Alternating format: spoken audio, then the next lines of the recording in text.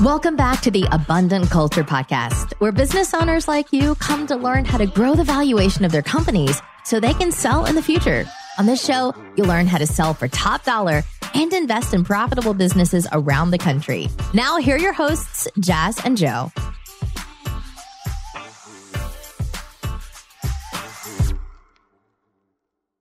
To Abundant Culture Podcast. This week, Joe and I want to talk to you about our tech stack. And I'll just tell you what a tech stack is because I actually just learned about it a couple weeks ago. I was on the phone with some company for something that we can talk about later in this episode. And they were like, yeah, so what does your tech stack look like? And I said, what is a tech stack? I'm like trying to figure out, I tried to figure out what it was before I asked what it was, but I really couldn't figure it out. So anyways, a tech stack is basically what all the technologies in place that your business is prized of, everything that you use that is technology. So for example, I was talking to that company for our coffee shops, and like for our coffee shops, the tech stack that we have there is Square and Tapmango. So in this episode, we'll get more into specifically what we use and how we use it for the best business practices. Yeah. So what I do want to mention when it comes to a tech stack is why it's important, because I think it's one of the last components of business that I've come to care about. Like, I've cared about every other aspect of business except the tech stack until very recently. And I think the reason it's very important is because technology streamlines a lot of different components of your business. And when I say that is not only makes the process quicker and easier for you, but it does that for your customers as well. And I think that's even the most important part, because I think, as a small business owner, your business's job is to serve as many customers as possible to the best of its ability, basically. And the person who's utilizing tech better has a better chance of doing that than somebody who is not really utilizing tech. And a lot of people, they get concerned about the idea that,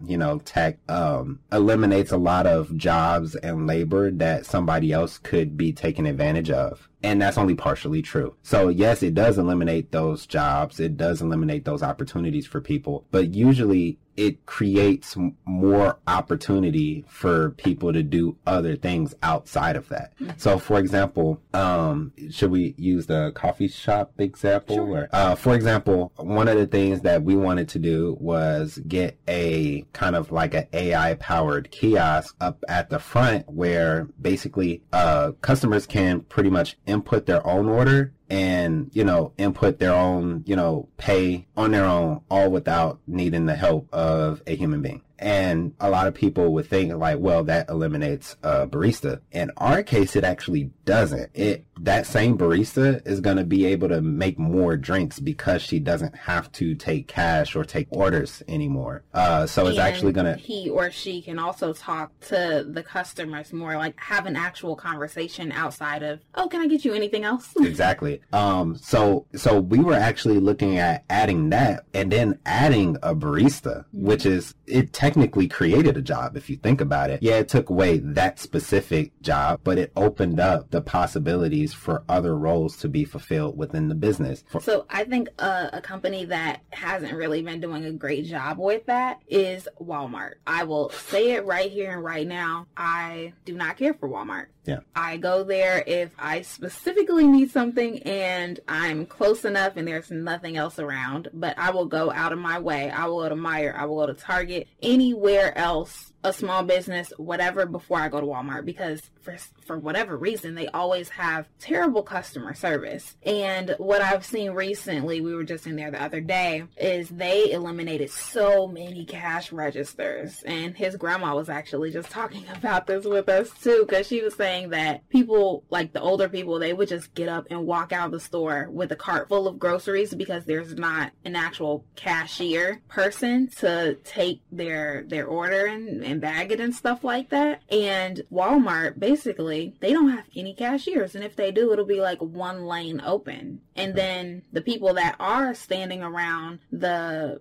kiosk, because they put in maybe like at least 20 kiosks. The people that do stand around there, they just be talking with their friends or not doing their job is what it is. Yeah. But yeah, that is a bad example of technology and phasing out jobs. Yeah. I think there's a balance that you can strike between the right amount of tech and automation and the right amount of human interaction, because I don't think there will ever come a time where you just don't want to interact with the person at all when it comes to a transaction. For example, if I buy something online, I'm probably not interacting with anybody to make that purchase. But if I have a problem and that problem is nuanced and it's fairly unique or whatever the case may be, I don't want to talk to some robot or some automation. Like when you call the bank and then it takes forever just to talk to somebody. Yeah, or it's asking me questions that, doesn't necessarily apply. So I think in your business, you always need to make sure that you are automating the things that should be automated, because some things just should be automated. Like when I heard about the kiosk, I was like, why have we even been taking orders? This makes no sense at all. So you didn't even bring up the coolest part about that is the kiosk actually reads the person's face because it's a webcam in it, so that when you walk up to the kiosk, you don't even have to put anything in. It just recognizes your face, recognizes the order, and then it makes recommendations based on, you or the weather that day. It was awesome. Yeah. And it's like, yes, a person can do that, but a person doesn't have to do that. And a person's labor will probably be of better use somewhere else. For example, I believe, and this is just my personal opinion, and it's pretty subjective, but I believe that I would rather pay somebody however much money per hour. Let's say it's $10 an hour. I would rather pay somebody $10 an hour just to talk to customers all day long than to pay that same person to take orders and take money. Because I believe the value that you're getting off of that person going around to every single table, every single customer, and having a conversation, it creates more value for the company than somebody that is taking an order. It's being robotic. Yeah, it's a robotic, and it's a very repetitive task. And if the task is very repetitive and doesn't require a lot of nuance, and let's be honest, taking an order doesn't require too much nuance. When you add up in upselling, it might require a little bit, but for the most part, it doesn't require much nuance. Like it takes hardly any brain power to do it once you know how to input the orders. And then, you take the money and you give change, and a lot of times you might not be taking money anyway, because a lot of transactions happen on debit or credit. And then the times you are taking actual money, there's machines that know how to give you the correct change back anyway. So I think, that's not to, down anybody, but it's one of those skills that if a person doesn't have to do it, a person shouldn't do it. And that same person who was doing that, train them to do something else that is a better value for the company. Because even if you're paying that person, and the way I think about it is, depending on the type of person that you're talking about, they may be better suited to talking to customers than they are at taking orders and taking money all day. Yeah. So they may like it more. Two, you might not necessarily have to pay them more for it because it requires, I guess, the same skill level, at least. If you own a small business and you might be looking to sell, you could run into some major issues. Forbes estimates that 9 out of 10 businesses listed never actually sell. Why? Because there's only one way to sell. You need to do these 4 steps first. So if you want to be a part of the 10% of businesses that sell for profits, we've created a free checklist for you so you can sell without those hurdles that normally hold you back. Download the free checklist by visiting www.abundantculture.co/checklist. And 3, you're getting more value off of it. I mean, the customer's happy. You're happy as the business owner. Employees happy because they don't have to do that really repetitive task anymore. And I think you should just leverage technology as much as possible, because here's the thing. Somebody is going to leverage it. That person's... If it's not you, then you're gone. Yeah. And probably your competitors are going to leverage it. And if that allows them to serve their customers better, what's going to happen to your business eventually? It's not going to be around. So I also wanted to get into the different kinds of technologies that we use in the business too. So I already told you what we use for the coffee shops. We use Square, and we're kind of researching other POS systems and loyalty systems. And we also use Tapmango as the loyalty system. But I've been hearing good things about Toast, so I really want to try them out. Yeah. And I actually have a demo schedule with them for the end of the week. So if we do decide to go with Toast, I will let you know how that goes. And then what else do we use with Coffee Cabin? Tapmango.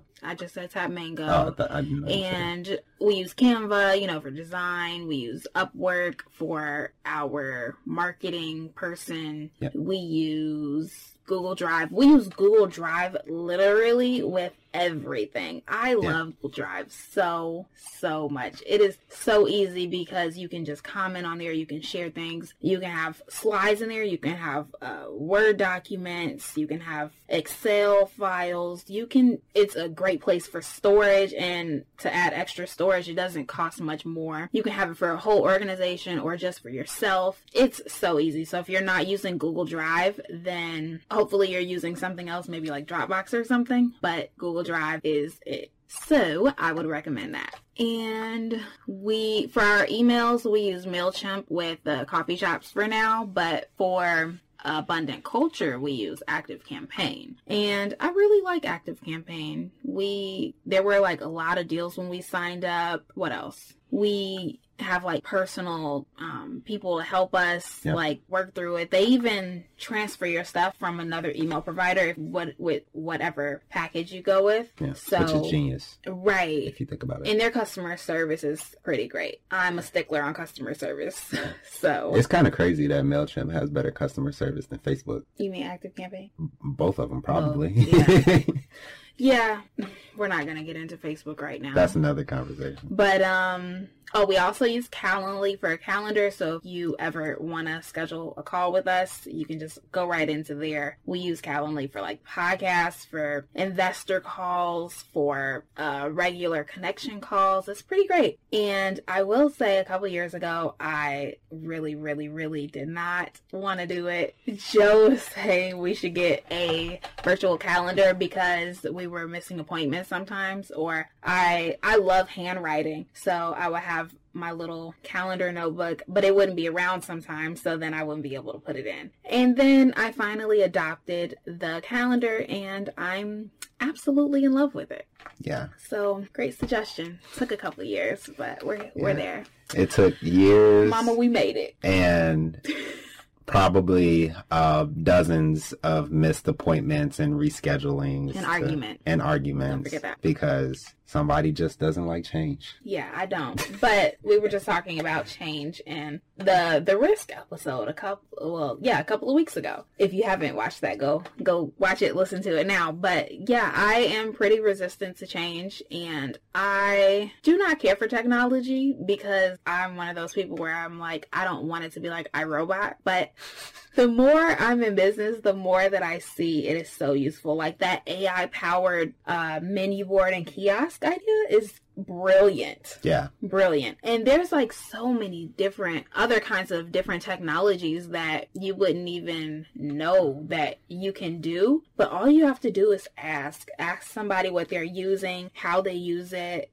type it into Google, go on YouTube, whatever. If you have the slightest idea that it can be automated or used with technology, then look it up because it probably can be. So, do you have anything else to add?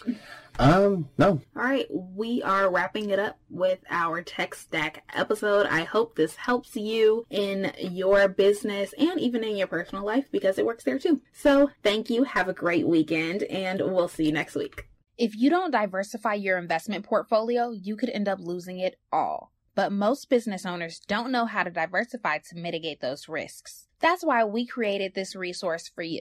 This passive investing guide is a must-have if you're planning to invest in businesses. Don't hesitate.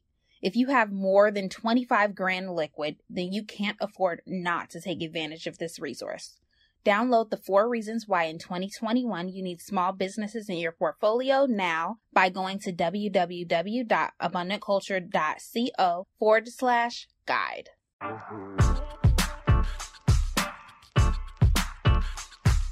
Thank you for listening to the Abundant Culture Podcast with Jazz and Joe.